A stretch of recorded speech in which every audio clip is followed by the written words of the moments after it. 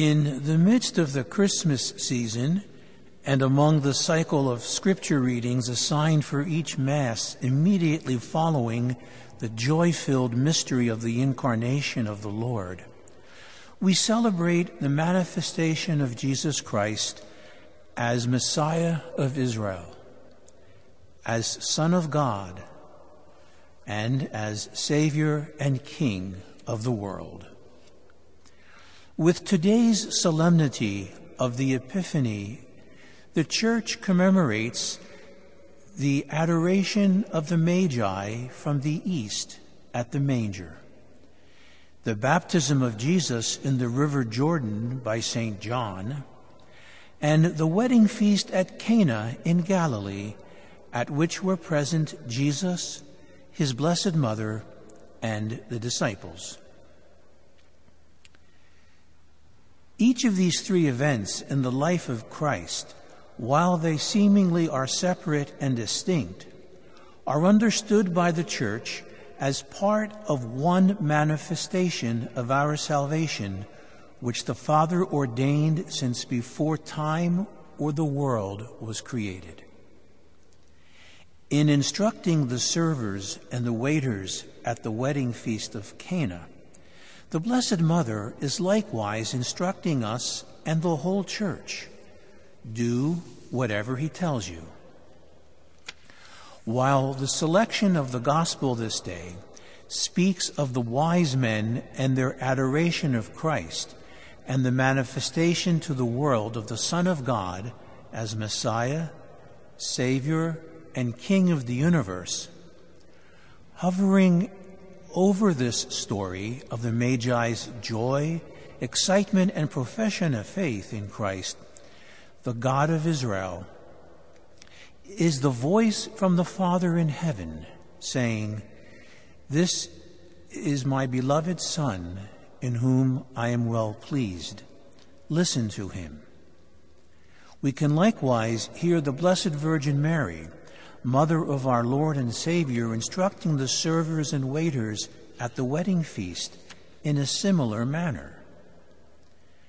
The birth of Jesus Christ in the flesh, according to the foretelling and the preparation of the prophets of the Old Testament, together with the law and with the covenants which God made with his holy people Israel, the Father's voice from heaven, the descent of the Holy Spirit upon Jesus in the form of a dove at his baptism, and the first of Jesus' signs or miracles at Cana tell us who Jesus is, as do the gifts of gold, frankincense, and myrrh offered by the three kings on bended knee before the God of the cosmos and of all that is seen and unseen. The myrrh offered to the infant King foreshadows his death for our salvation, redemption, and forgiveness of sins. Gold is a gift given to a king. Frankincense, a gift offered to God and God alone, is offered to the Christ child. In this act of gift-giving, the three kings profess their faith in God and show us who Jesus is. The wise kings of the East welcome the good news of our salvation, now hidden, yet soon to be fully revealed in the infant Lord and King.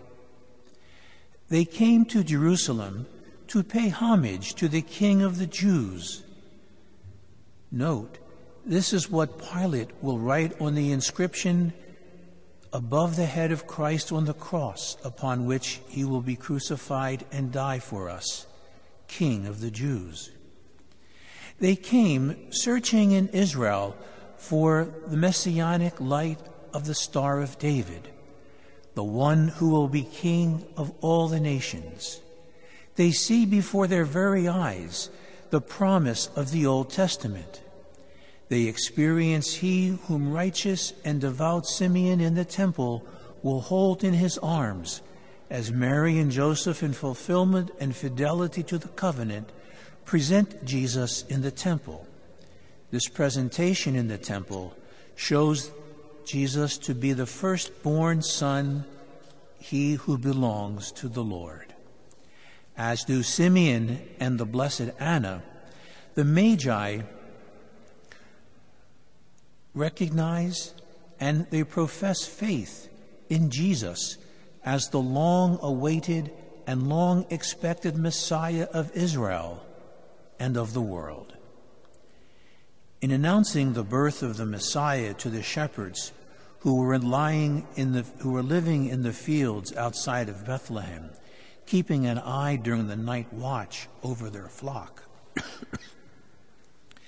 the angel of the Lord appeared to them with the glory of the Lord shining round about them.